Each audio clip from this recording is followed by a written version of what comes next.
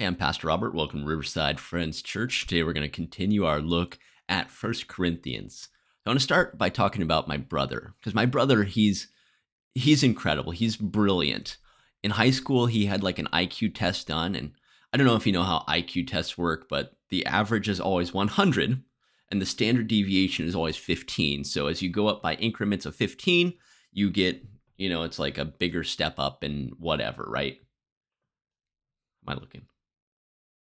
Yeah. I thought I was blurry for a second. Whatever. All right. So my brother's IQ, he sits around like the 145 mark, which puts him at 3 standard deviations above average, which puts him in like the top 1% of IQ in the nation.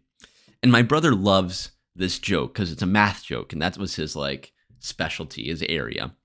He says that there are 2 types of people. There are those who can extrapolate from incomplete data.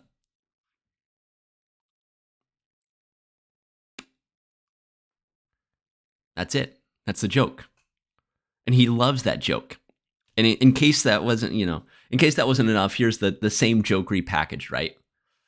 There are two type of people. Those who finish what they start.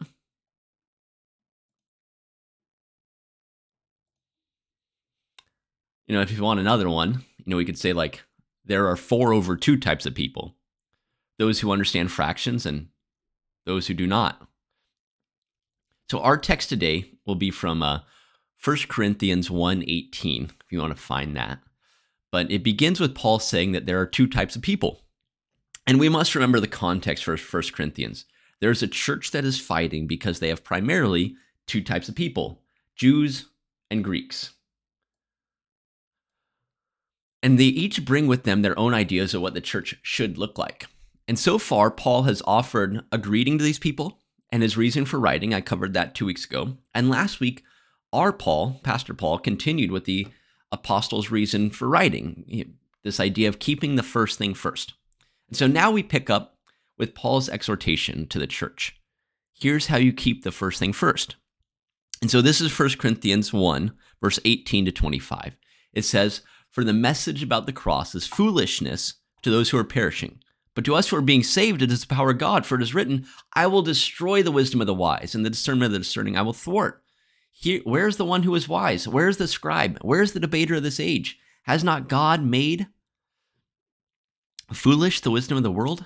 For since, in the wisdom of God, the world did not know God through wisdom, God decided, through the foolishness of our proclamation, to save those who believe. For Jews demand signs and Greeks desire wisdom, but we proclaim Christ crucified, a stumbling block to Jews and foolishness to Gentiles. But to those who are called, both Jews and Greeks, Christ the power of God and the wisdom of God. For God's foolishness is wiser than human wisdom, and God's weakness is stronger than human strength." So what's Paul saying? He says there's 2 types of people in verse 18. Those who are perishing and those who are being saved. And the expectation as we read through verse 18 is that Paul is saying that the message of the cross is foolishness to those who are perishing, but to us who are being saved, well, then it's wisdom. But that's not what he's saying, though. He kind of thwarts our expectations. He doesn't say it is wisdom. He says it is the power of God. See, the power of God is the message of the cross. And as Paul writes this, how would his audience understand power? So we need to understand the context of Corinth, because there's these many people groups living together, and they're fighting with one another, and they're not getting along. Now Paul is saying that there are 2 groups. That there's 2 groups, that there's those who are perishing and those who are being saved. And instantly it would be easy for them to think in terms of, oh, that's us. Us Greeks, we're the ones being saved, and those Jews are perishing. Or the Jews would say, oh, that's us. We're the ones being saved, and those Greeks are perishing. And both sides will think that they're the ones being saved, while the other is perishing. And both sides will think, I know how to do this. I know how to be the church. And if they would just listen to me, then they would get it. But why? Why might the Greeks and the Jews think that they're the ones to be saved? Well, the Greeks, they loved to listen to eloquent arguments. Rhetoric was the Greek form of argument. It didn't matter so much that it was true, as much as it sounded beautiful. In rhetoric, a point beautifully argued was better than a true point stated brutishly. So then, Whoever had the best argument was praised mightily by the people. And glory and fame came to the one who could argue the best, kind of regardless if it was true or not. And in verse 21, Paul says, the world does not know God through wisdom, but through the foolish proclamation of the cross. See, so the Greeks, they had this expectation that creativity and brilliance would be enough to lead them to salvation. And in verse 20, Paul actually calls this out. He says, where's the debater of this age? Where's the one who is wise? He's talking about lawyers trained in rhetoric. The Jews, though, they were different. There was a book written in the 80s about how the 1980s, the 1990s, that these were the end times and how Jesus was about to come back. And I remember seeing this like cover, or somebody showing me the cover of this book, and it had Gorbachev, the leader of the USSR, on the cover. I don't know if you remember this. Gorbachev's kind of this bald guy, but he had this birthmark that started on the top of his head and came down over his forehead. And some Christians, they thought that, well, that must be the mark of the beast. And Gorbachev is the Antichrist. And, us Americans, we gotta fight against this. But then the USSR fell. That same book, it took Gorbachev off the cover and it replaced him with Saddam Hussein. And what the issue is that the author was trying to read the book of the author thought, I can take the book of Revelations and I can take the New York Times. And if I read the book of Revelations through the lens of the New York Times, then I will understand, then I will know when Jesus is coming back. That's the wrong way to read the book of Revelations. That's not the right way to do that. And the Jews of Paul's time were making the same mistake. They were not looking for the second coming of Christ, but his first.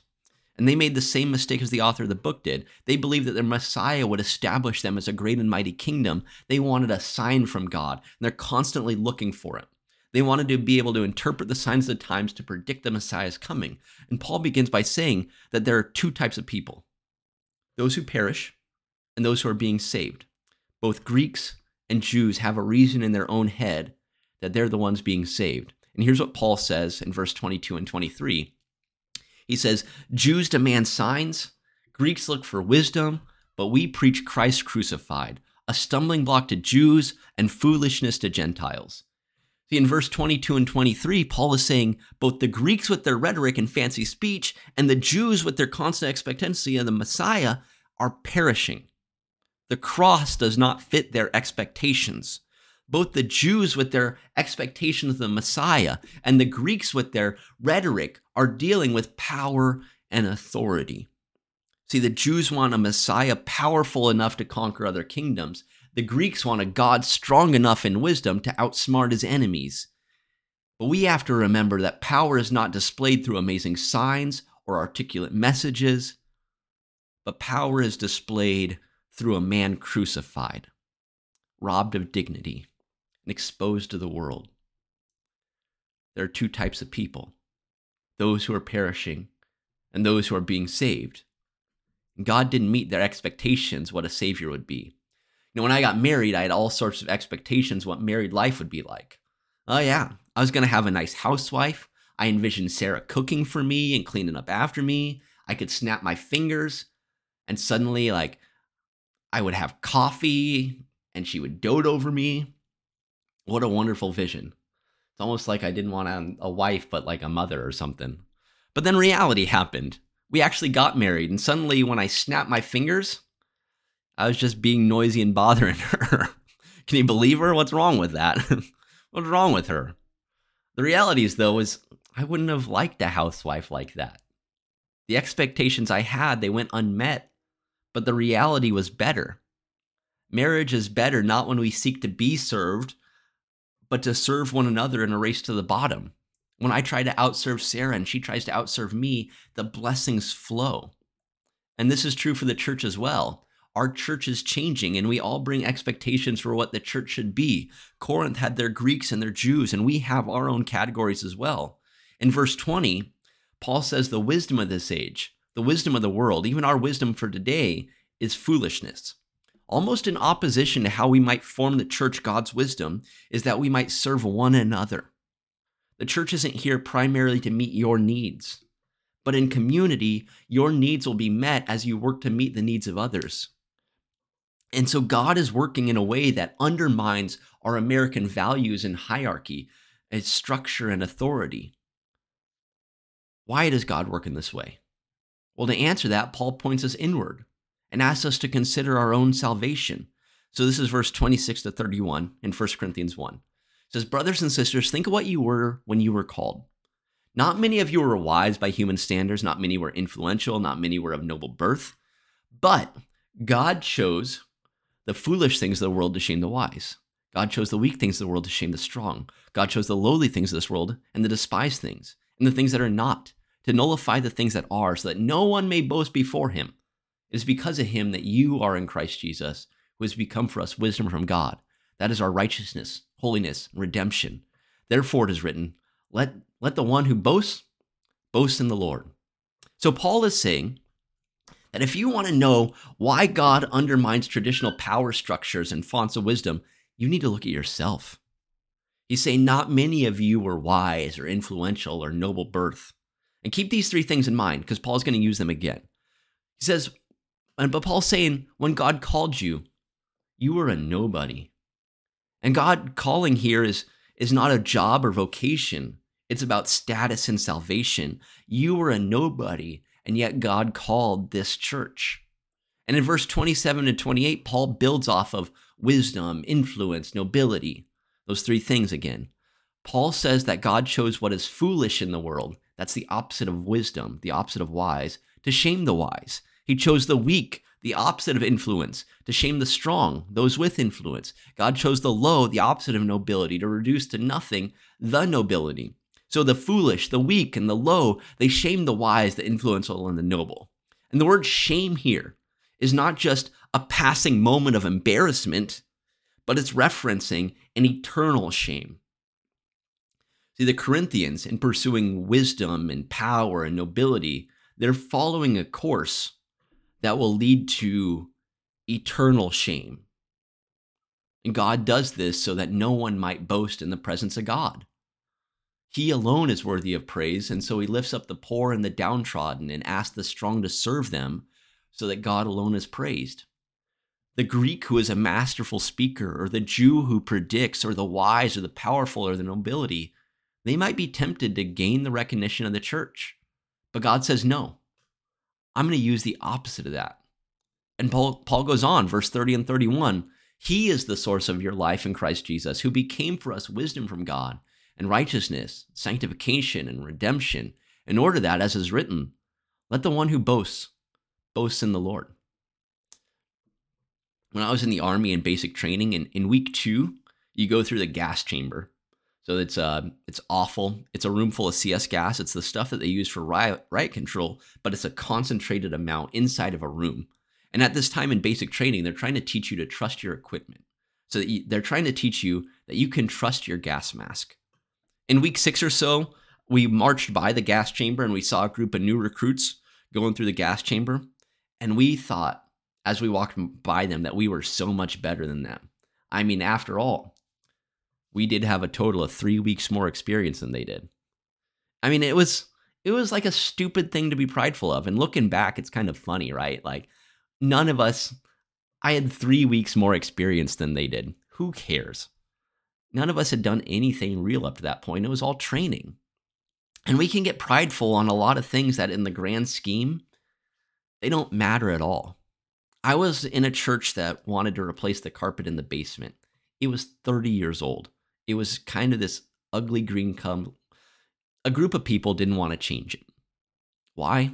Because their parents had donated it before they died. It didn't matter that the carpet was raggedy, that it was coming apart at the seams, that it was an ugly green color that had faded. They didn't want it gone. They wanted to keep it.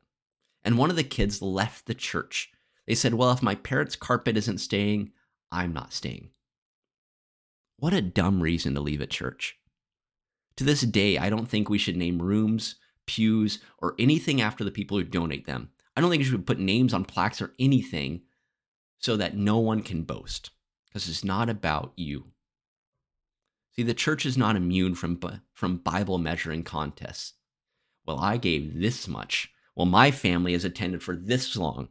It doesn't matter, because this is not how God works. See, God uses the weak, the unimportant and the low, to shame those thoughts. See, while you were measuring out whose family Bible is bigger, God is working.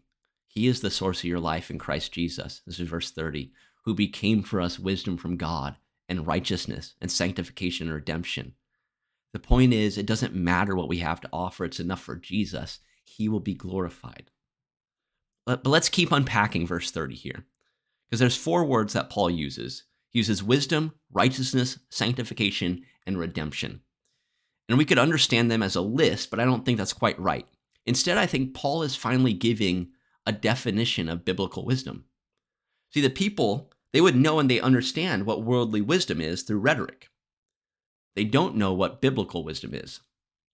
And wisdom, according to Paul, is not found in rhetorical brilliance, but it's found in soteriology. Soteriology is the study of salvation and how God saves us. See, wisdom, proper biblical wisdom, reminds us of our greatest need for God to save us. Wisdom is understood through righteousness, sanctification, and redemption. So let's unpack these 3 words: righteousness, sanctification, redemption, and they're going to build on one another. So righteousness, the Greek word is dikaiosune. It is a right standing before God. So if you break the law and you get caught, you will not have a right standing before the law until you pay your fines and you get off paper, off probation. And then you will be dikaiosune, righteous before the law. And so we cannot pay enough fines or serve enough time to become righteous before God. Our sin is too great. Jesus, though, in wisdom, becomes our righteousness. That's verse 30 or so, 29. His right standing before God, as God, becomes our standing. The process of God seeing Christ over our sins is what we call sanctification. So sanctification, the Greek word here is hagiosmos. It's from the Greek word hagios. That means holiness. And so hagiosmos is almost this like process of being holy. It's the sanctification. And in sanctification, there are 2 parts. The first is salvation, where God no longer defines us based on our sin, but through Christ's redemption. And the second part of sanctification is spiritual formation. It's God's continual work in our lives to make us holy. And in sanctification, what happens as we learn to live out of that holiness, we live out of freedom that God has given us in redemption. And that's the 3rd word, redemption, apolytrosis. And in Greek, it is closely related with freedom. It is the idea that you have been bought with a price and then set free. This Greek word was used to understand the Exodus story, that God bought and purchased, or he ransomed the people out of Egypt. It's this idea that there's a redeemer who has purchased you with the sole intent of making you free. In Matthew 18, Jesus tells a story about a man who owes the king $1 billion. He'll never be able to repay it. And the king, though, forgives the debt and sets him free. The man goes out and runs into some dude who owes him like $10. And the man can't pay. And so he has him beaten and imprisoned. And when the king finds out, he's mad. He calls the guy and says, "How much did I forgive you? $1 billion, and now you won't forgive $10?" So the king has him beaten and imprisoned until he can pay his $1 billion. The reality is you've been set free from a debt that you could not pay. And the price to set you free was no less than the death of Jesus Christ on the cross. So while you should be serving a limitless time for your crime, Christ has paid your fine and got you off paper. Christ upends our understanding of wisdom. Wisdom is not rhetoric or symbols. Wisdom is the cross. Verse 30 says, wisdom is Jesus Christ who became wisdom from God, so that we might enjoy righteousness, the right standing, sanctification, the holiness, and redemption, the freedom. And Paul goes on, in order that, as it is written, let the one who boasts, boast in the Lord. So the wisdom of God is neither rhetoric nor prophecy. The wisdom of God is the cross. The wisdom of the world says, I am worthy of praise. Look how good I am. But the wisdom of God says, he is worthy of praise. Look how good is his cross. There are 2 types of people. those who are perishing and those who are being saved by the power of God, the message of the cross. Let us proclaim that message today. Let's pray. Heavenly Father, we want to thank you for this word and this time. Would you just continue to make that a reality in our lives? Would you continue to help build us in righteousness and sanctification and freedom, that we might live out of it and proclaim your message, the message of the cross, for it is your power to save. Would you help us to live that in truth and reality?